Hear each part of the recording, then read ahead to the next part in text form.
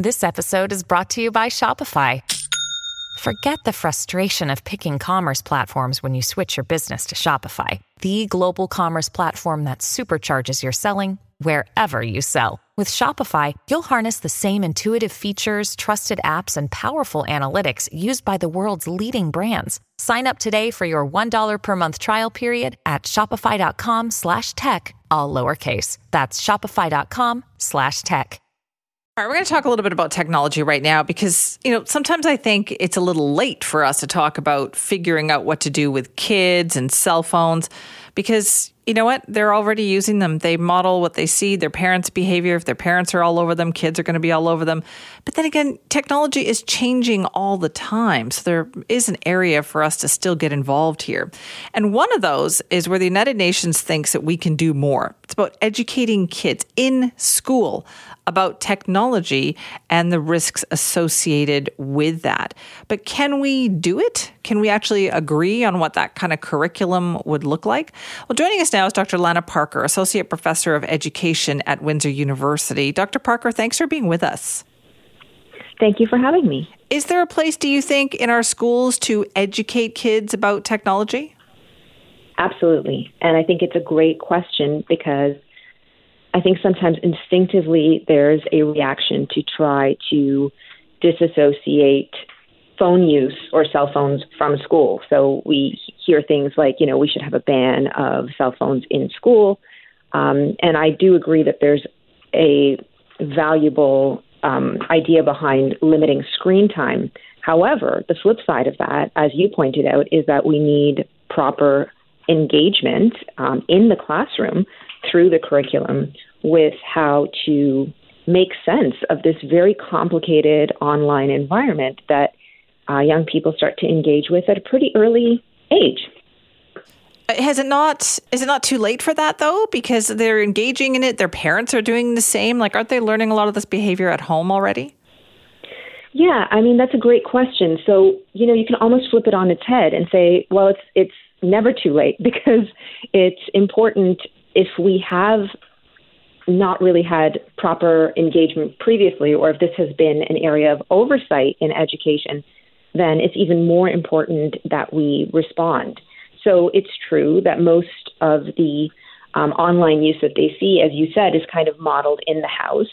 But, one of the things is that young people are pretty developmentally sensitive, and growing up with the technology means that a lot of the content that they engage with is between themselves and the online world, because unlike previous generations, everybody's got their own screen now. So one of the things that I think makes a really good rationale for having more engagement with at least what they're experiencing online in schools is that we want to deprivatize it.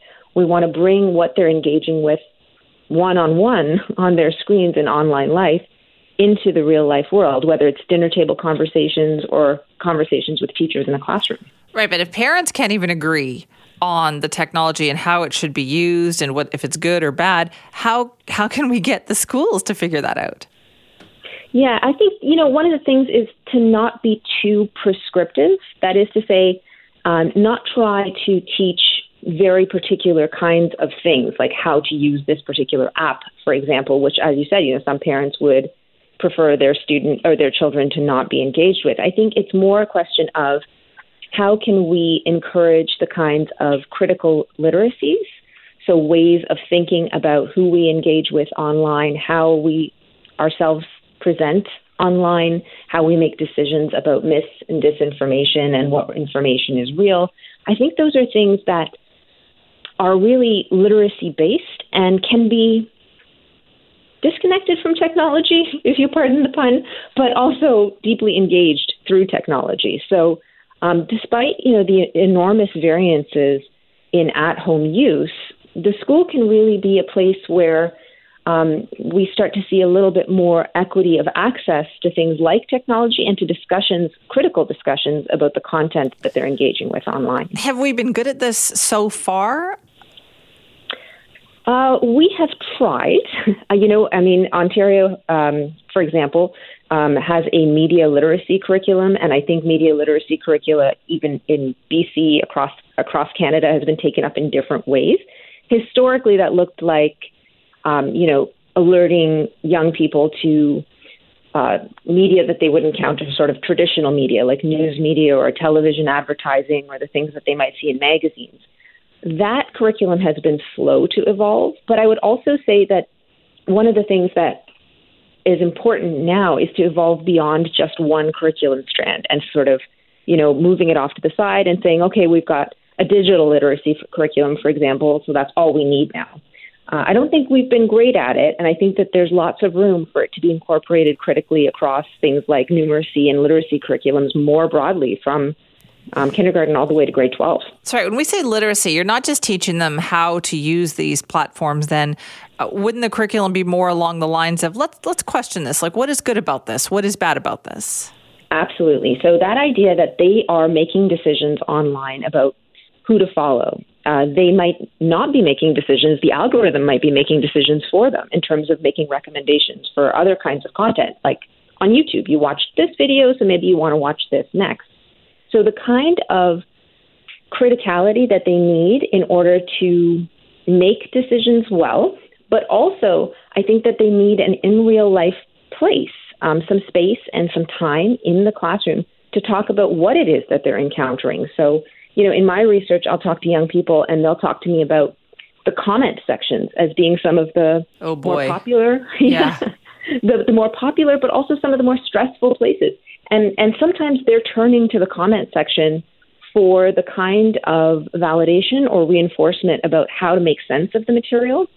And if we leave it there, if we don't provide them with an in-class space to come and make sense of that material, then they're going to continue to use tools like the comment section to make those important decisions about whether something is real or reasonable or reliable.